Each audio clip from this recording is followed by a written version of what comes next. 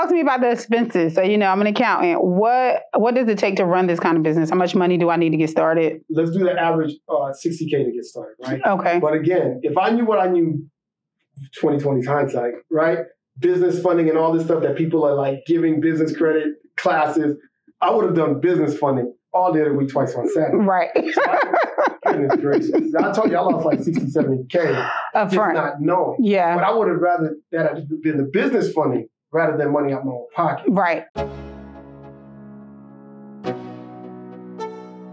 Welcome to Black Wealth Weekly Podcast, where you can find different guests being interviewed by me, Shaniqua Nicole, the Millennial Money Maven, every single week, where we will be breaking down how they got into their respective industries and are creating wealth for their families.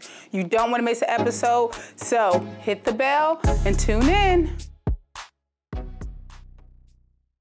What's up, family? Welcome to this week's episode of Black Wealth Weekly. I'm Shaniqua Nicole, the Millennial Money Maven, and your host this week, joined by the healthcare entrepreneur. What's going on, King? How are you? What's going on? I'm good. How are you? Yes, thank you so much for being here. I appreciate you for coming on. Please introduce yourself and tell the people who you are and what you do. Definitely. My name is Hans Fakir. I am known on Instagram as the healthcare entrepreneur, but my IG is actually the solopreneur. So what I do is I help people start ambulance companies and home health companies. So I try to erase the thought that to be in healthcare and to make a lot of money in healthcare that you got to be a doctor or a nurse practitioner or something like that. So that's the whole reason I'm here, and that's what I do. Got you. How long you been doing that? I've been doing this since 2017. So I own my own ambulance company in 2017. Okay. And then just naturally, if somebody had a question, I would help them. Yeah. Like, how do I do that? So right. I would help them. Then I started making it a business last year. I'm like, I've been helping so many people. Like, let me just teach. Yeah, let me put this thing on video and try to get it to the masses. Right. I love it. So you've owned an ambulance company since 2017. Mm-hmm. What has that business been able to do for you over the last 5-7 years? Oh man, it's just allowed me to touch people and reach people that I never thought I could. You know what I mean? But it wasn't really about what it's done for me in the material sense. It's like what it's done for me, like spiritually, like to be able to be a part of somebody's family and transport them. I tell this story all the time. I told it on David Chance. Like both my parents was on dialysis. You know what I mean? So when I tell people I do this, no, I really do it. Right. You know what I'm saying? So when I speak to a social worker, it's like, no, I don't want to. I do this. This ain't right. This is not just business. No, it will never be. Like, right. I tell my employees, you take care of the patients, the business will take care of you. You know what I mean? And that's how I live by it. Like it ain't really like what it's done for me. It's propelled me financially, yeah, but that's because I took care of what I had to take care of. Gotcha. You know what I mean? So, yeah. So you started an ambulance company in 2017. What made you even decide to start an ambulance company? I worked for the fire department. Okay. And I was like, outside of just loving being with my brothers in the fire department, I don't like people being in control of my future. And typically, you see a lot of ambulances that are like the county fire department ambulance. So what you do is totally separate. That's like the private sector and the public sector of ambulance business. Exactly. So okay. You got the government sector, right? And then you got the government sector, which is the fire department. Okay. So a lot of fire departments, some of them will have an ambulance attached to it. Because 90% of calls, when you're in a fire department, 90% of the calls are medical. So you'll see that fire truck there, but 90% of the time, that ambulance that's attached to that fire department is going, right? And then you got the private sector, like a Grady. They'll have their own ambulance service. Oh, gotcha. You see what I'm saying? And then we are like private as well, but we'll still have all the equipment that the Grady's or the fire department has. Okay. You know what I mean? Because we still have to respond. Even though we just cater to like somebody who's going to dialysis or wound care, we go after those people and we don't have to respond to 911. But if I had a truck that was out right now and they saw like somebody in a car accident and there's nobody else there, they have to stop, like legally. They as in? My ambulance company would have to stop and render aid. Oh, really? Mm-hmm. Gotcha. Yeah. So tell us, I guess, about, what are the responsibilities of owning an ambulance company? So talk to us about the non-emergency part, right? I know you transport people that are in non-emergency situations, but outside of that, what emergency situations are you guys required to respond or answer to? You could have some of your government officials or somebody who's in charge of your county call you and say, hey, COVID is around. The government the fire departments are running thin. Can we put you guys as a backup? So we could do that, but we don't respond necessarily to 911. Like 911 is never going to call my phone and say we got an emergency. Gotcha. So we don't do the emergency stuff. Okay. Like that. So most of the things that we do is scheduling routine. Okay. I'm just taking your mom or somebody who can't walk, who the doctor deems needs to be on a stretcher. So they need to be on a stretcher, and I'm taking them to an appointment that they have to get a procedure done. Okay. So that's why a lot of companies hone in on dialysis, because that procedure has to be done every third day. Gotcha. So typically you're taking someone, and a doctor told me this, a nephrologist, kidney doctor told me, your responsibility is so huge because how old are you? If you don't mind saying, what range? 30 something? I'm in my 30s. Okay, cool. Have you ever had a life-saving procedure done in your home? Life-saving? No. Okay, so somebody who's on dialysis has a life-saving procedure done every third day. That's how big the responsibility is that I have on my shoulders. So that's how big that my employees, that's how big the responsibility is that my employees have to know we have to be on time. Because this ain't no like, I'm just taking this person to get their blood pressure checked. No, that dialysis, like if they don't get this, and they can, die. And stuff like that. So and the doctor had to make me realize how important my job was. Right. I knew, but then again, you sometimes will take it for granted. This is serious. Right. And so, not deemed 911, but what we do is very important. Gotcha. So have you ever had any emergency situations happen while you guys were en route, and like how do you prepare for that kind of stuff? Training. You got to make sure that your employees know that they never get complacent. Yes, we have people that we've gone to go pick them up and they're, going into cardiac arrest or something like that. Or you become so much of the family, part of the family dynamic to your family, your patients, that they call you rather than calling 911. So you're like, hang up with me and call 911, but you still got to go and respond. Or you have family members that will let you have access to their house, and you get there and the patient's not breathing. So now you're doing CPR and you're calling 911 as backup. You know what I mean? So there's different scenarios, but it doesn't happen as much. But people just got to keep in mind that when you're dealing with a certain group of people, whatever procedure they're taking is not there to get them to feel better. It's just there to keep them alive. Right. So there's really, the mortality rate decreases a lot for people that's on dialysis. Gotcha. So you're there to make sure that you notice the signs every time you transport them, and you're making sure that when you're with them, they're in the best health that you can provide. And when you take them home, they're in that same best health that you can provide. So. Gotcha. So I know you mentioned dialysis as like one type of patient that you can get. Where do we find, like, if I wanted to start an ambulance company, which I do, I already told you. We're going to get me going. If I wanted to start an ambulance company, I've never been in the medical space. So first, let me just tell you this. We started to talk about this a little bit off camera. When I was a child, I wanted to be a doctor. Had trauma. I saw someone get shot when I was like 5, literally passed out, went into the hospital. So it was like non-emergency, you know what I'm saying? But I have asthma, went into asthma attack, and I had shock. So I was just able to almost play, I wasn't sick. I didn't have to be, tied to my bed or whatever. So I was able to help the nurses and help the doctors. So that little seed put in me when I was a kid that I want to be a doctor. And then I got grown and I realized that you have to go through like 8 years of school, 4 years of residency, and all this money that you got to spend. So I was just, I kind of talked myself out of being a doctor. And the literal words that I told myself was like, I don't want to be a 30-year-old just finishing college.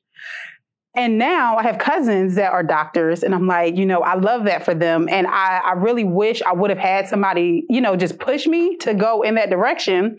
But now that I'm a businesswoman, I realize that I don't even have to be a doctor to be in the medical space, to make money in medicine, which is a recession-proof business, which I love. So I'm an accountant by trade, which, you don't know a lot about me, but I'm an accountant by trade. And I love recession-proof businesses. And so the idea that medicine's never going anywhere and the medical field is always going to be here, and you're almost backed by the government, right? Yeah. Because you get paid through Medicare. Medicare, Medicaid. We get paid through private insurance, Humana, Cigna, whoever. But what you said was key, because that's my goal. Like, I think that's what God got me here for, right? It's like to teach people, because like you, my dad was a respiratory therapist, right? My sister's a nurse. I've been in the ambulance business, right? Myself, my private sector. I've worked for the fire department. I worked in the ER, and I've worked in in urgent care.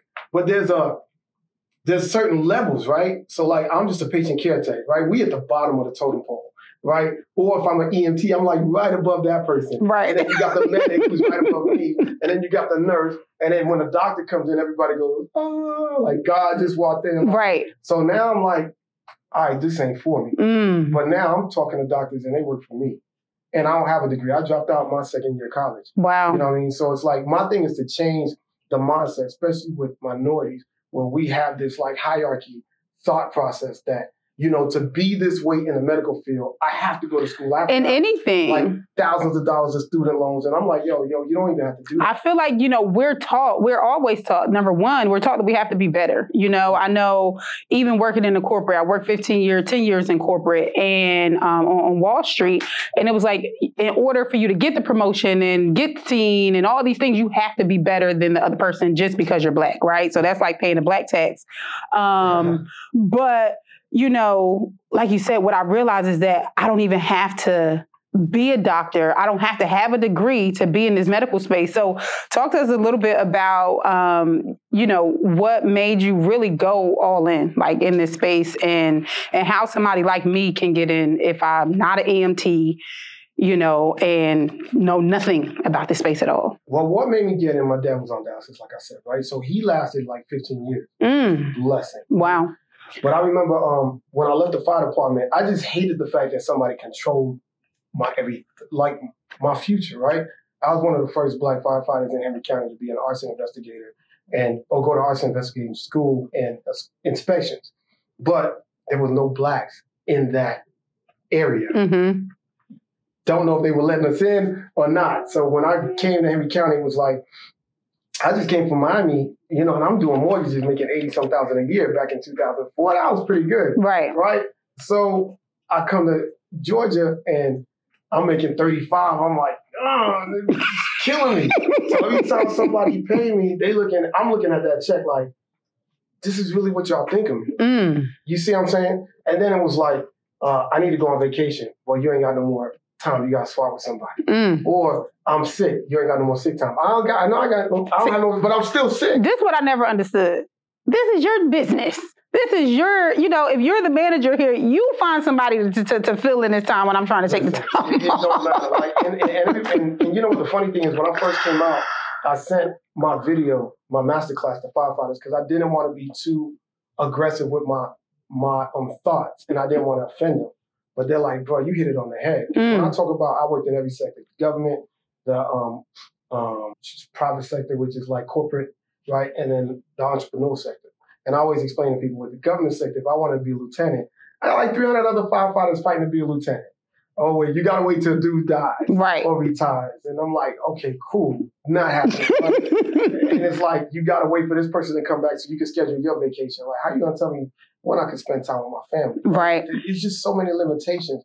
And your creativity and your ideas was like capped. And it's like, it's just, it wasn't for me. Yeah. So I left the fire department in 2015, really with nowhere to go. I was just done. I'm like, I'm out. Just got married, just got a house, baby on the way. I was like, if I'm going to roll the dice, I'm going to roll it on myself. Wow. Plus, I had experience with my dad being on dialysis.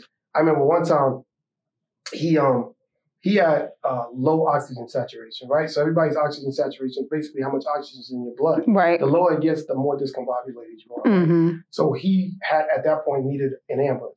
I hooked him up with somebody I knew had an ambulance. They were so late that my dad waited over an hour and a half, like, for them to come. And my dad's an old Haitian, like, prideful dude. So he's like, I'm not doing this no more. Right. I don't care if they're your friends, blah, blah, blah. I'm not doing it, right?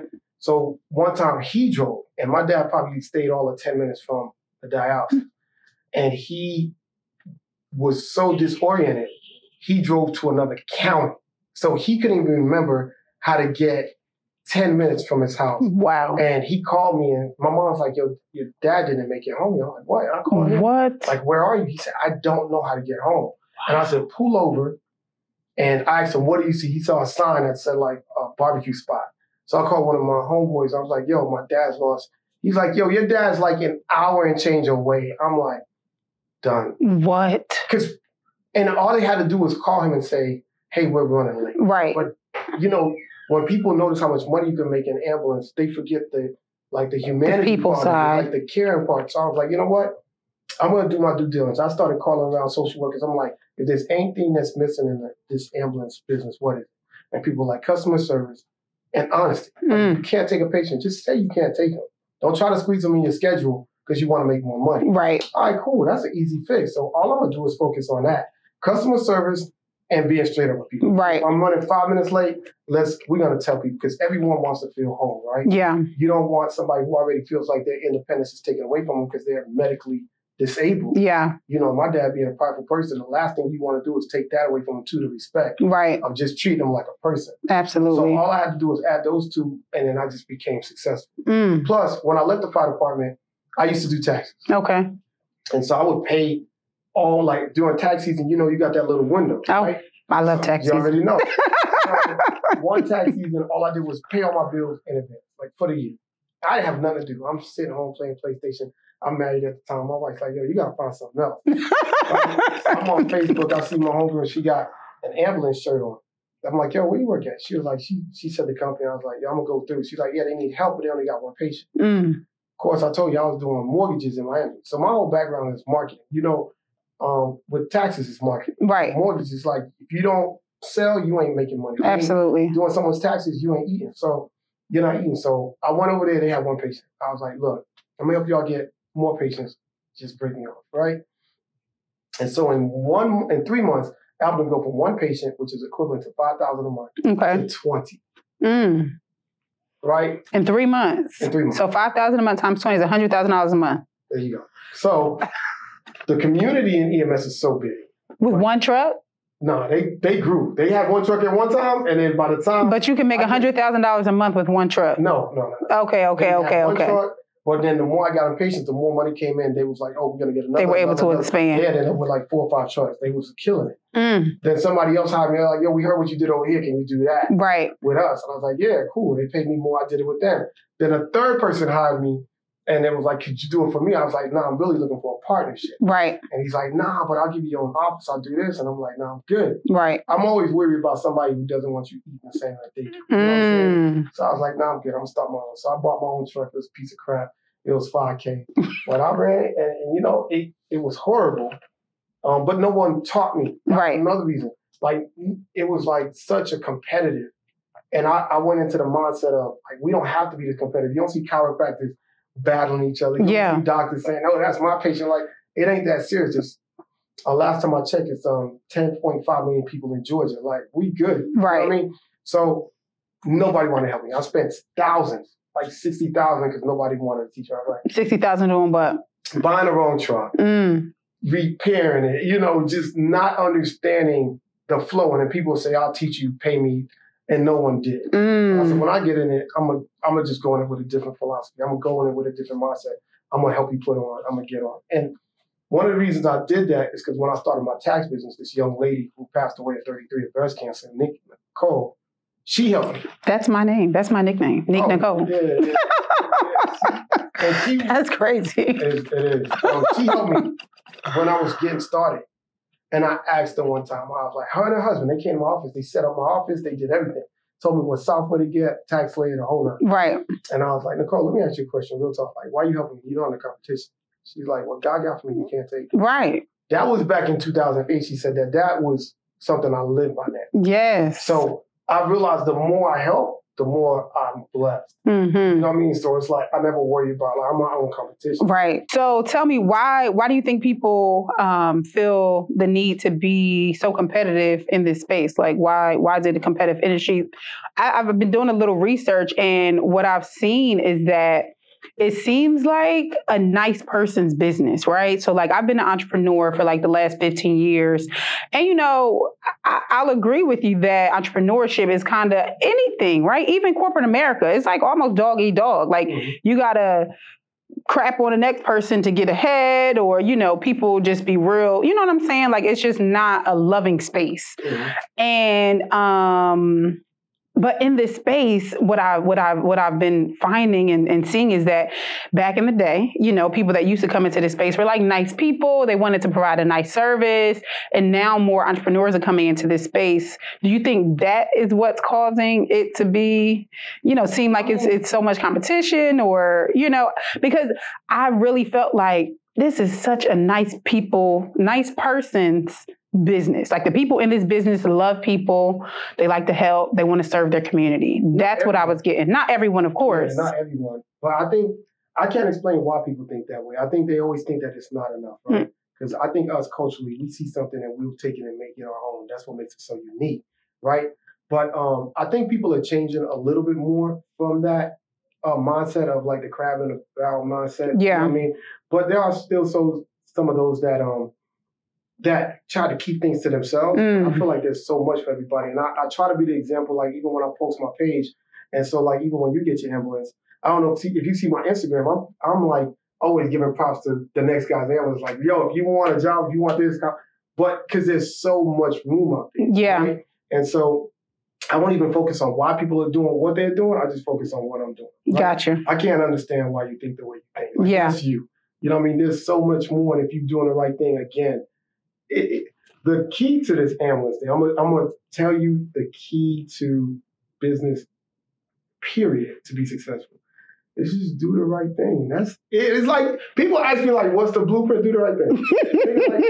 You know what I'm saying? Like, it ain't that serious. It can't be that easy. It's not. No, it is. I've been doing the right thing my whole life and I ain't rich yet. It is. I tell you this, if you do the right thing by your customers with your tax business, right? And some of the things is like just calling people back, right? I guarantee you that goes wrong, right? Because that's what they want. Yeah. So doing the right thing in EMS, I might make it sound easy, but it really is. It's like calling someone and saying, I will be for 5 minutes late. Calling someone and saying, hey, I noticed today's your birthday. Like those are the things that you would want somebody So to do. let's get into a little bit about the operations of an ambulance company. Is there any kind of way that, you've introduced technology? Like this business has been around for a long time. Mm-hmm. Did you come in and try and make it your own? Or is it like, you just come in and have to adapt to what is? You should always, I think when people have the blueprint, just figure it, copy the blueprint, right? Yeah. So they say that success leaves clues, for sure. Yeah, footprints or whatever. So you do that and then you add your own niche to it. Okay. Right? I don't think I did anything special besides adding more customer service element to it. And because that's what they told me was missing. Right. So. And how'd you do that in particular? Do a monthly call on all my clients and a monthly call on all my employees. You see what I'm saying? Don't forget someone's birthday. Be present when they ask you to come to a funeral. Come by and just talk to your dialysis people and sit with them. You got to feel like a lot of these people can't work because they're going to dialysis 3 times a week. A lot of them are alienated by their family members. So again, it's the simple little things. I got this one dude who has an ambulance company and his lady had to come downstairs and it was always like a hazard. He built her a ramp. Those are the little things that people got to understand. Like that's what you call doing the right thing. Right. You know what I mean? And so it's the right thing for your employees because you're eliminating or minimizing the possible injury. And it's the right thing for your patients. So look, I'm going to go the extra step to make sure you make it back and forth, even when we're not here, safely. You know what I mean? So I think that is just the key to it, right? Building that kind of foundation. So then you add your own little element. I've taken ideas from people. I'll go to the dialysis center and see somebody bring their patient like a comforter or, the throw rugs, but it has their logo on it. I'm like, yo, that's tight. No marketing. I'll call my person like, yo, can you just, I'm always trying to learn different things. Yeah. And add my little style to it. Right. But yeah, so it's just taking what you know. And then if you find a way to streamline things and add technology to it, cool. And then try to share that with other people. Right. You know what I mean? So they could probably add in and make their company better. Gotcha. So tell me this. You walk into a dialysis center or a clinic, and what do you say to who to get customers? I don't know. It's different. If you just being transparent, if you keto, I'm like, yo, you look good today. You just got to be a people's person, right? Right. And then you got to also separate that part. So you don't go in salesy with a pamphlet. Hey, I'm from Best Care Services. That's the first thing you thought, right? Right. So how many times do you think they hear that? Right. So If I come to you and go, look, I heard you got a podcast. I need to be on your podcast. You're like, well, I don't know you because I'm the best. You know what I'm saying? Like, I'm going to do that. You're going to smile, and now we're going to feel like there's a rapport here. Right. Right? And so there are going to be social workers or front desk people that don't want you to smile. I don't know what's going on. They're like, can I help you? Right. I'm like, yeah. You know, like, I just want to tell you about my thing. Well, leave your pamphlet. Who else can I talk to? Right. You know what I mean? Because I'm not going to let you just stop. Is there a social worker here? Cool. Can I buy them lunch? So one big thing is we do the lunch and learn, right? So everybody wants something for free. I don't want to just go out there with my hand out. I'm going to give y'all something. So I'm going to go there with marketing materials. I'm going to go there with pens, mouse pads, candy, jars of candy with my logo on it. I'm going to do whatever it takes to get your attention. And then at the same time, I'm going to invite you guys to have lunch with me while I talk to you about my business. Because I'm going to buy lunch for the whole staff. You know what I mean? And that's what you do. Right. And then that's how you get your foot in the door. Gotcha. And then you just convince them to give you one patient, and you do right by that one patient. I guarantee you that patient's going to get you patients, the social worker's going to get you. Like, because they get it all the time. So it's like taxes, right? When you and I joined taxes, I'm pretty sure that thought went into your head, like, so many tax businesses out there. But there's always somebody looking for a new accountant. There's always someone who just graduated from college and don't want their parents doing their taxes anymore. Right. You know what I'm saying? There's always going to be that new person. So I just try to feel like, how can I cater to this person? Right. And what's going to set me aside from y'all? So it sounds like you're all about relationship building. Gotcha. Yeah. Because that's the same social worker that's going to look out for you when you run late. Or that's the same social worker that when your patient is not happy with your services, they're going to tell you, look, Hans is good. Like, stay with them. Nobody else is. Yeah, I love it. You know what I mean? Right. Yeah. Got you. I love that. This week's episode is sponsored by ABCs for Rich Kids by 7-year-old author and entrepreneur Bryce Nicholas. Please tell us where we can find your book. ABCsforRichKids.com. Awesome. This book is so amazing, guys. It literally goes from A to Z with different financial terms for your little loved ones. Awesome. So we've got F is for future value. E is for evaluation. H is for air. Guys, if you do not have this book, the Amazon #1 bestseller, please go and grab it now at abcsforrichkids.com. So I'm not EMT. I'm not a medic. I don't do anything in medicine. Where do I start? You start by taking my master class. That's okay. No, but I want to tell people this, and I'm going to use this platform to say this. Before you start anything, before you invest in anything, find out what the rules are in your state. Okay. And find out how difficult it's going to be. You know what I mean? Because I want you to, once you find out, because sometimes in certain states, you got to get voted in, or you have to have so much capital. You know what I mean? So there's certain things that you have to do to get your EMS license. Yeah. Right? You don't have to be an EMT. You don't have to be anything in the medical field. I urge you to take an EMT class, so at least you'll know as much as your employees. Right. You know what I mean? But that's the first thing I would tell somebody to do. Go to your state department of EMS. Every state has it. And say, what do I need to do to become or to have an ambulance company? Gotcha. And how long did it take from like the thought, right, that you had to actually getting your first truck and your first client? I bought my first truck before I even did anything. Okay. One guy that I was trying to use as a mentor, he said, before you talk to me, go buy a truck. And then I'll know you're serious. I bought a truck. But then he was nowhere to be found. God said so you could take some action, though. Yeah. That's the way I'm looking at that. Like, he's still my guy. Like, we talk all the time. And then once I did that, I just, like I said, nobody really kind of helped. So it was a learning process. It took me 6 months. Okay. So the average person is still going to take 6 months, even though I'm there. Before you get your first client? Yeah. No. Well, you could take 3 months and get licensed with your state. Okay. Right? But it takes another 2.5 months to get licensed with Medicare, or to get your Medicare numbers. Right. But even though you don't have your Medicare numbers, let's say you started and 3 months later, you got your truck, your office space, you got your employees, you're ready to go. You can start soliciting the people, and maybe you'll get somebody who has Humana. So you can start running. Even though Medicare will probably be 80% of your income, you can still run these private insurance patients. Gotcha. Or straight pay. Somebody wants to pay you out their pocket. Yeah, so that's what I was going to ask you too. So I know that there is another sector within this space called non-emergency transportation. And that's where, essentially you can take a patient to the hospital, to their doctor's appointments or whatever, but they're non-emergency type. So to my understanding, you can use your car, you can use a van, or you can use... Yeah, so I want to explain that. Okay, talk to me. Talk to us about the difference between non-emergency transportation and non-emergency emergency transportation. All right, cool. Yeah, I got to You got to reset? Okay. So, even though you, let's say you start your ambulance company. Okay. You are known in Georgia, in the state of Georgia, you are licensed as an EMS, Emergency Medical Service. But you are doing an EMT work. Okay. Non-emergency transportation. Kind of like what we talked about before. Okay. Right? So you're still taking people to doctor's appointments with a procedure, something that a procedure is being done. Gotcha. You're not going in emergency mode. Okay. Now, but these are just not regular doctor's appointments. No, not somebody who just wants to get their checkup. You don't get paid for that. Gotcha. It has to be, something has to happen. Like there's got to be a procedure being done. Gotcha. Right? So if you came to me and said, I want to open up a non-emergency medical transportation company, I'm thinking you're opening up a wheelchair service. Right. That's when you're going to take somebody to the doctors for a checkup and you get paid for that. Right? Yep.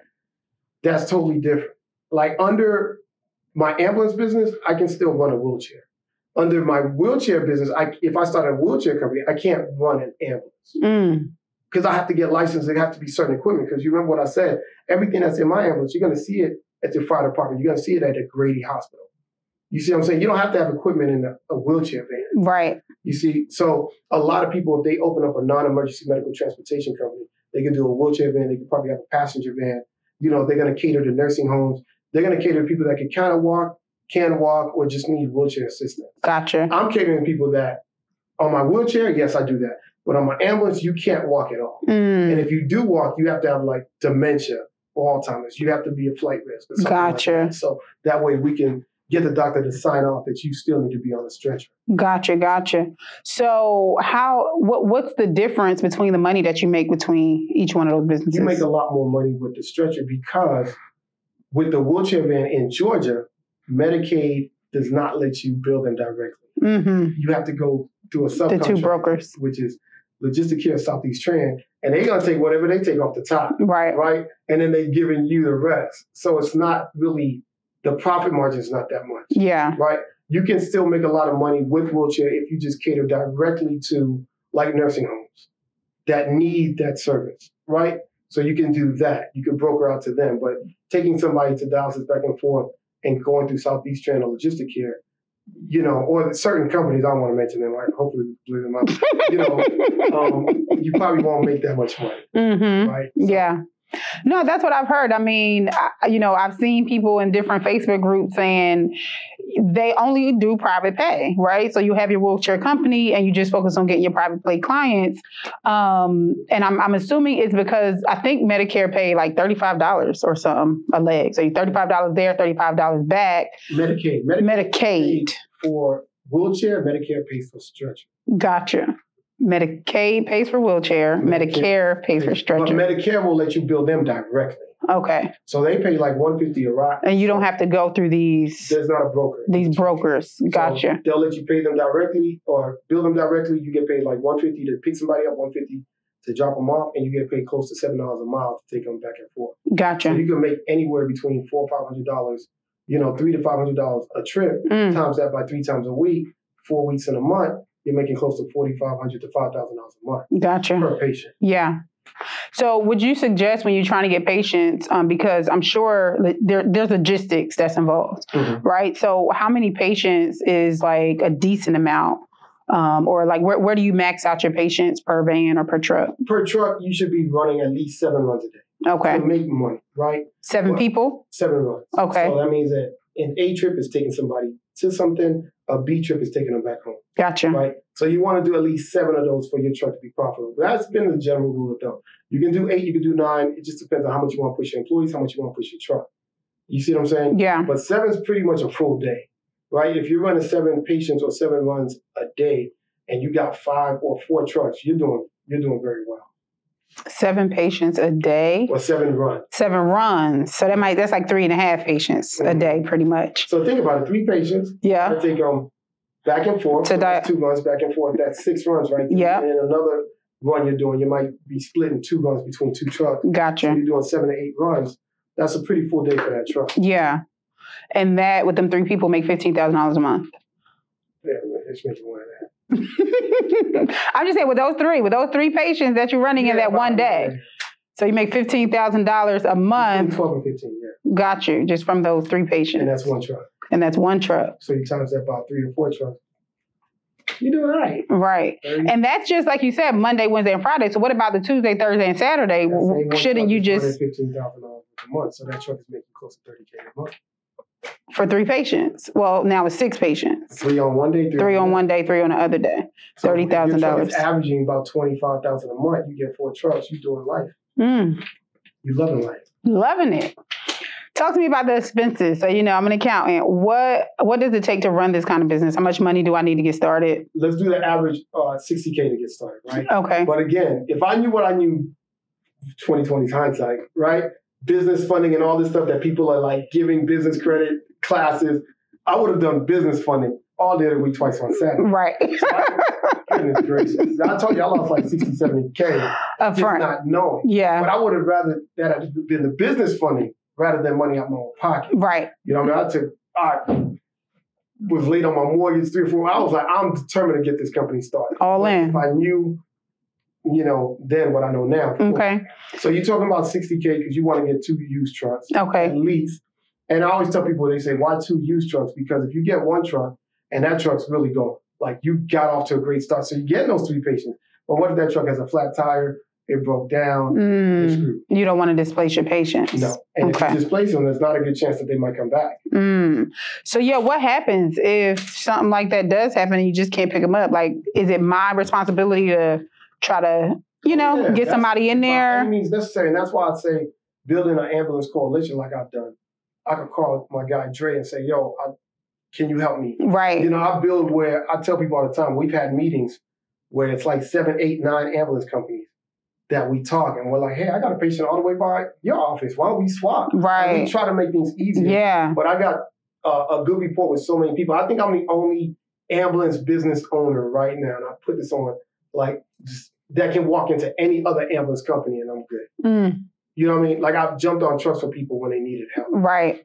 So are you an EMT? Yeah. Okay. I was a firefighter for 8 years. Oh, gotcha, yeah. Yes, I was a firefighter. Gotcha. So I'm not an EMT. Do I need to be one if I want to start this, or should I consider it? It's only a 6-week class. Okay. I got a guy who does the classes every 2 days, like 2 times a week for 6 weeks. It's easy. It's just knowledgeable, for you want to know these things. It does 2 things, right? One, you know as much as your employees. So they can never pull the wool over your eyes, right? Number 2 is, what if you have an employee that's not really abiding by your policies, your SOGs? You're not a threat if you can't call that employee and say, you know what? I'm jumping on the truck. I'm going to Uber you home. You can stay home today. You can stay home today. And they know that you got that ability to do it. You're good. You know what I'm saying? So right. I always say that you don't want to use that, but why not have it in your back pocket? Yeah, of course. So, I love doing it. Got you. So with the 60K, we need 2 trucks. How much are we paying for these trucks? Or let's talk about maybe years, stuff like that. What's for a starter person? Like new trucks almost are like, when I first started in 2016, those trucks was like 67, 70,000. Now they're going for like 99. Yeah. But the new trucks help with marketing, right? Because an employee sees a brand new truck and they're like, yo, I've had employees say, I've seen your truck, can I work for you? But if you don't have that and you don't want to finance it, because you got to think, if you get a new truck, you're still waiting 3 to 6 months. Right. So you're paying $1,600, $1,700 a month, plus the insurance is with another $15 for 7 to 6 months till you get up and running. So you need to have some cash reserves. Business funding. And I tell people now, smart money is even if you come out the pocket, right?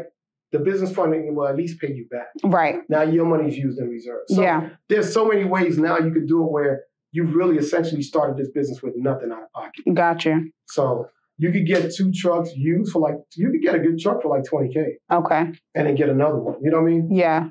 And are you getting ambulance trucks or are you just getting a regular truck and turning it into an ambulance? There's companies that do that buy brand new trucks and they'll refit it to become an ambulance. So they'll get a truck from Ford or Dodge and they'll, make it a brand new, legit ambulance for you. Right. Right? How much does that cost? That's the $90,000 charge. $99,000. Gotcha. What if I get a used van or truck, right? High top. $20K to redo That's it. why I was asking, how much does it cost to like? Yeah, that's probably like about $20,000. So you get a new truck. You could get a really decent truck for like, if you bought a used truck for 10 and spent 20, you would have just might as well have gotten one for 30. Gotcha. It's ready to roll, ready to pass inspection. Gotcha. All right, cool. So you said don't invest in an old truck and spend $20,000 to rehab it. We should just go and buy a truck that's already fitted to be an ambulance. Gotcha. Yeah, like, you know, I've never seen nobody do that. That's too much money. So if you're going to do something like that and you get it, let's say you get an old ambulance, I'd rather you take $10K and buy an old ambulance and take another $5K and get a brand new engine and transmission. Because once you get it wrapped, you and I, the general public's not going to know, unless you're talking about a Sprinter, we're not going to know what year that truck is. Right. We're not paying attention. So what are some good years? Like, where should we? I've seen anything from like, my first truck was 2005. Well, that's not bad. No. And if I wrapped it now and did it really nice, you wouldn't know. Like, you would think like, oh, that's a nice truck. Right. One of my patients loved it because it was a box truck, so it had so much room on it. So, you know, so there's benefits to getting some of the older trucks. Gotcha. You know, you want to stay away from like Ford 6.0, something like that. That truck had like a lot of issues. So again, nobody taught me. I spent $20,000 on repairs and ended up selling it for $5K. Oh my gosh. Yeah, so, but you learn, right? Right. My job is to relieve the headaches from everybody else. Right. So yeah, I'll tell them wherever you find something nice for like under 20, go ahead and spend another $3 and put a brand new engine in it. Gotcha. Have something reliable. Wow. You know? And get 2 of them. Yeah. So get you 2 vans. And then what else you need? Some equipment, you know, and get your medical equipment. But every state has different equipment that's required. Okay. So once you call the state again and see if it's even possible for you to do it, you want to get that checkoff list that they're going to give you. And it shows you like, you know, 5 Band-Aids, 20 gauze. You know, it's going to tell you everything. And there's equipment stores online that you could I use Dash Medical or BWW Medical Supplies. And send me all that stuff. Gotcha. You could probably get a little business credit, you know, float some of those expenses. Yeah. And some of these things you're never really going to use. Again, we do non-emergency transportation, even though we are an ambulance company. Right. So you just have it just because you need it. Yeah, it'll be expired. Like it gets. Yeah. It's such a, you know, it's like any other business. It's the employees. But outside of the employees, it's definitely a hard thing to start. But once it coasts, you're like, man, this is too easy. Right. Yeah. So how many vans do you own now? I have 6. Okay. And how do you manage the business, like with your employees, 6 vans, logistics? You know, what helps you keep the business going? Well, everything I did was like now, again, trial and error, right? So you would hire someone like yourself to run the office, right? But now I learned I don't hire anybody unless they're an EMT. I'd rather teach an EMT how to run an office than have somebody who's in the office, and if an EMT calls out, that person's just in the office, they're stuck. So now I call them hybrid employees. So everybody that works for me is a hybrid employee. Okay. So that way I will never have to be there. Gotcha. You see what I'm saying? So I don't really run it anymore. I just manage it. Yeah. And if I get a phone call, I'll make a decision over the phone. But I don't think I've been in the truck for like 6 months. Nice. Yeah. How do we get there if we're just starting? What systems and stuff do we need to put in place? Well, everything is on the masterclass. Okay. But like it's specifically, the masterclass will help you understand everything, right? Instead of, I always tell people that call me, it's like, what's the first step? I'll say, take the class. Not because I'm selling you something, but I just want to have a more educated conversation. So that way we're valuing your time and mine. Okay. Right? Because we can scratch the surface and talk about everything that. Well, I have the masterclass. This is for the people. Oh, this ain't for me. So, I have the masterclass already. This is for the people. Speaking to them. Right. Speaking to them. Right. So you go on my bio and you get the masterclass. But what I want to do is you go on my bio, tell me you're interested, and then we'll set up a consultation and see if this is the right business for you to start before you even invest in the masterclass. So I can answer all your questions, do like a 30-minute consultation, 15-minute, and then we'll say, hey, you know what? You are ready to move. Your state is eligible for you to do this. Gotcha. Then you purchase the class. What states would you stay away from? None, man. Everything's a competition. Everything's a challenge to me, man. Let's go. I literally on my way here, and I was on the phone with a gentleman who saw my last podcast, and he's in Canada. I'm like, let's do it, because I just want the challenge. You know, I don't like nobody telling me no anyways. I don't care about how hard it is. Right. We're going to figure out something. Right. Yeah. I love it.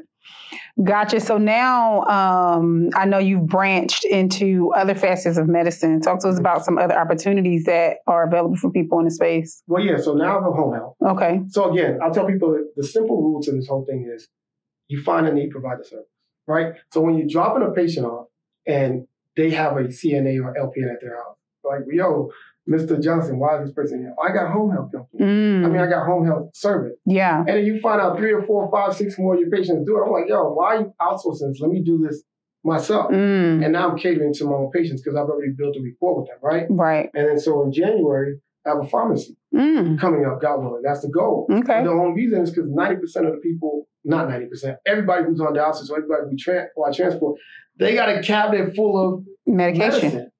And so find a need, provide the service. That's it. Find a need, provide the service. I love it. 90% of your patients need oxygen, that's the need. You just provide the service. Gotcha. You see what I'm saying? Yeah. So you just find the logistics. That's it. Where do I buy oxygen? How much does it cost? How much can I mark it up? What does insurance pay for it? And done. Right. And it's really, society makes us think it's super hard. Yeah. And it's not. It's not easy, but it's not like impossible. Right. Because if somebody else is doing it, that means it can be done. Yeah. So tell me a little bit about, who you were before you became an entrepreneur. Even, let's maybe even go back to how you grew up. Like, did you watch people in your family? Were they entrepreneurs? Did they work? Where did you develop this work ethic to, just to say one day I'm done, right? At a very pivotal time in your life where you were just getting married, having children, you were just like, I'm done. My parents are both from Haiti. Okay. So they moved to New York when they were young. So that already mindset, when you know the history of Haiti, you know that they're very resilient, right? Entrepreneurs and you said something, where I get the mindset or the work ethic. Those are two different things, right? I know a lot of people that are entrepreneurs, but they don't have good work ethic. But I was blessed to get both. So I got my work ethics from my dad, but he went to college, became a respiratory therapist, did the whole 9. I got my entrepreneur spirit from my mom, right? Because she was the one who would travel the world, buy fine linens, and open up a store. She was the one, when I was 6, she opened up a bakery. Oh, nice. Right? So it was like, bakery failed, okay, she's cooking out from her house. Right. Or she's selling linen. So it's like, yo, she always had this mentality, like, you can do whatever you want. Yeah. You know what I mean? And although it wasn't preached to me, I saw it. Yeah. So early, when I was younger, I just had that, like, man, F this, I'm better than you. It wasn't like a cocky thing. It was just like, that's what I had to say to myself to be motivated. Right? If I'm playing basketball with you, I don't want to know your name. I don't want to know who you are because I'm literally going to talk about you. Because I need you to say something to me to fuel me. Right? So when I was young, like 17, we was just some knuckleheads, man. I was going to school, and outside of school, nobody taught me about college, right? My parents wasn't really like, oh, what school you going to? I just graduated. They was happy. So me and my friends, we going to clubs. So were you a bad kid? No, okay. I did my thing, man. Sometimes it's like, Lord, let's just get this boy through high school, and we just, I think a lot of minority families, not now, I think before, and a lot of people can relate, especially with island families, the parents just taught you to be safe. You know what I'm saying? And college wasn't like, you got to learn what they learned. And they didn't know about financial aid or college or something like that, right? So I couldn't ever blame them. Like when I grew up, I understood that they didn't know these things, the things that I blamed them for in the past. Yeah. Like they didn't really push me to go to college, but they didn't know. You know what I mean? Even though my dad went, it wasn't like I'm supposed to talk to my son about financial aid and stuff like that. I'm just doing what I got to do to provide for my kids. Right. So for them, it was like, think in the box. You're not really allowed to, because if you think out the box, that might be dangerous. You know what I mean? And so my parents thought keeping you safe was going to help. Gotcha. Really yeah. So I just hated feeling safe all the time. Yeah, I was doing my thing. Like, I was a regular kid.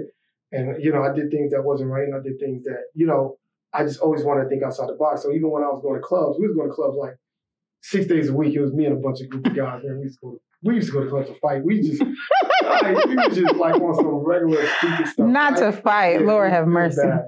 And then so one time I got so tired of going to clubs and paying, I told him, I was like, yo, I'm not paying no more. And of course, your friends are going to be the biggest skeptics ever. All right, N-word. Let's see what you're doing to get in the club for free. I said, I guarantee you I'm not going to pay to get in clubs anymore. So I would go to like the biggest reggae club and I'll speak to the promoter. And I'll say, we didn't have Instagram back then. We had flyers. So I'll pass out flyers. And I told them I'll pass out flyers for free. And I said, the only thing I choose, I'm going to help you when the college season comes and the attendance goes down, I'm going to help you maintain your attendance. You just got to take some of my suggestions. Yeah. But I will pass out flyers for free. I'll promote this like it's my only thing to do. And so that, I got my foot in the door. Right. So when I'm walking past my friends and I'm getting in, I'm like, what is it? But, you know, it was just my mentality of, I got to just do better. You know what I mean? Like, my life is crazy short. I'm really one of those people that believe that life is super short. Like, I lost both my parents in a year and a half less from each other. You know, my mom passed away 2 years ago. I appreciate it. And my dad passed away last year. Wow. And it was like, I'll tell people, I'm like, man, my thought is like, this ain't going to last, bro. I'm going hard. Right. I hate the times that I'm lazy, but 9 times out of 10, I'm going hard. Right. And all I need you to do is just do that one thing and tell me I can't do it. Yeah. You know, all right, fuck you, I got you. You know what I'm saying? Like, I want that. Like, I feed off of somebody telling me I can't do it. Right. And when my friends tell me you can't get into a club, okay. Like, I first started off, I was DJ right next to DJ Khaled. I went to school with Rick Ross. Wow. Like, he was 1 year under me. Wow. So it was like, to see them now even propels that fuel, like, yo, if they could do it. Like, right. Watch this dude walk home from school. I watched DJ Khaled with the same energy he has now, have that energy 20 years ago. Right. In fact, when they was on their grind, I worked at Sprint. I was selling them phones. Like, they were my... You the third person on my podcast that worked at Sprint. Yeah. Sprint done bred all the entrepreneurs. Sprint was like, if you don't sell them, you ain't getting paid. Period. So you used to have to sell accessories. And them cats at Sprint was making $70,000, $80,000 a year. Right. I heard. Grinding. Yeah. And I still... When I worked at Sprint, I was going through a bad time before I got a job. Yeah. And my wife was pregnant. I couldn't find a job nowhere. The dude with the gift of gab who could do anything, I swear to you, I could not find a job anywhere. I remember one time crying. I was living at my girl's mom's house. You know, for a dude, that's like a blow. Wow. This was many moons ago. Right. And somebody put me on with Sprint. And even when I got the interview, I knew, like I tell people, if you don't want me to get the job, don't interview. It's a wrap, right? But I didn't understand the pay structure. So even with me being unemployed for almost a year, I went to Sprint and he interviewed me and said, okay, you got the job. I said, well, I don't really like the way you guys compensate people. And he's like, okay. He's like, you know how much money people make? I said, I understand that. And he's like, well, what is it you want to do? I said, I got a proposal. Now, this is me interviewing with a guy I never met. Yeah. I said, if I outsell everybody for 6 months straight, you got to promote me to sales manager. Okay. Dude laughed in my face. Like, you know, I got Carlos here, I got this. And I'm the only black dude. Everybody else is Hispanic and 2 white. I said, just give me a try. He said, that's a bet. Like, he was eager to take it, not knowing, he didn't know who he was talking to. Right. So back then, I would pack up Sprint phones and go to the hood and sell phones because you didn't need good credit. All you need to do is give me $125. I'll get you a phone. So I was like outselling everybody. Trick was one of my clients, Trina, Khaled. Like, I was that guy. Right. You know what I mean? So I became... And it's like, look, if you ain't coming to me, I'm pulling up. I literally went to the hood. And like, I'm pulling up in my car, whatever car I had to carry back then. I'm stacked up with phones and with my laptop. And I'm doing activating people's phone right on the spot. Wow. I had bad credit before. Don't worry about it. Give me $125. Your name is. You know what I'm saying? That's money. You know? And so that's always been my mentality. Like, I don't like people telling me how much I can get paid. No, I got to set that standard. Right. So that took me to becoming a mortgage broker. And the mortgage broker was a funny thing. My brother-in-law owned like 48 homes. And I was working at the hospital. And I had this bullcrap job, man, cleaning sterilizing surgical equipment. So you see all the bones and guts, and I got to clean it. 7 feet to 7, 8. And I told my sister, I was like, yo, tell Danny to put me on. And he would never put me on. And my sister would be like, yo, my brother's like a marketer. Like, you got to put him onto the mortgage business. And one time he called me at 7 in the morning. I just put my daughter to sleep. I'm like, what's going on, bro? He's like, y'all need to do the eviction. I was like, I don't know how to do an eviction. He's like, I'm going to show you. I just need you to run to the courthouse. Called my mom. She took care of my daughter. I ran to the courthouse, did exactly what he told me to do. I came back. He tried to give me $200. I was like, nah, I'm good. He's like, no, I'm paying you. I said, I got paid. Like, you didn't taught me something. So since I told him that, it was like, I'm going to put you on. And then I started doing mortgages. You see what I'm saying? So it was like, always just like, what's next for me? Like even with EMS, I opened up the home health and I want to open up the pharmacy. Yeah. It's like, what's next? Because the time is ticking. Yeah. And so that was going to be my next question. You've been in this space for some years now. Where do you see opportunity, even if it's something that maybe you're not looking into, but other people can? Where do you see opportunity in the medical space? Well, particularly with EMS, I don't want people to just focus on one thing, right? I did. When I got into EMS, I said, I'm going to just be the best at dialysis. And I feel like I was. But that opened up doors for everything else. Because I tell somebody, once you're really good at something else, you don't have to try to do 1,000 other things. Mm-hmm. Those opportunities will come, right? And so once I did dialysis, I realized now I'm doing wound care, right? And so now I'm transporting people to wound care. Now I got contracts with nursing homes because my name's out there now. Now I'm doing sport events. Now I'm doing, movie sets. Now I'm picking up people from the airport that are on stretchers. So I'm like, God, there's so much more revenue. How'd you get into all of that? Talk to us about how you can make money with the ambulance outside of medical, because that's what it sounds like. Yeah, so I want people to understand that the medical field, when you open up an ambulance company, get that thought out your head, right? You're not opening up an ambulance company. You're getting into the healthcare space. And if you understand that you get into the healthcare space, you'll find out all the things that insurance is paid for and find a need, provide the service. Right. You see what I'm saying? Yeah. So, wow, wait. I see EMS companies at football games. Okay, well, now I'm going to do that, right? I see EMS companies like transporting people back and forth to the airport. Okay, well, I'm going to do that. Wait a minute. You telling me you guys pay $250 an hour to have my 2 EMTs sit at a movie set for Avengers? All right, well, I'm going to do that. You see what I'm saying? And yeah. They'll hold your company for like 3 weeks, 5 days a week, making $300 an hour. So now you're paying your employees $20 an hour because you want to treat them nice. Right. Right? So if I'm getting $250 an hour. Okay. $250 an hour. $250 an hour to sit on a movie set, watch people do stuff. Wow. So I'm going to call you and her and I'm going to say, I need you guys to do this. Y'all going to say yes because you get free food. Y'all chilling. You're making $20 an hour to watch people do stuff. Right. So now I'm paying you $20. I'm paying her $20. That's $40 an hour. Right.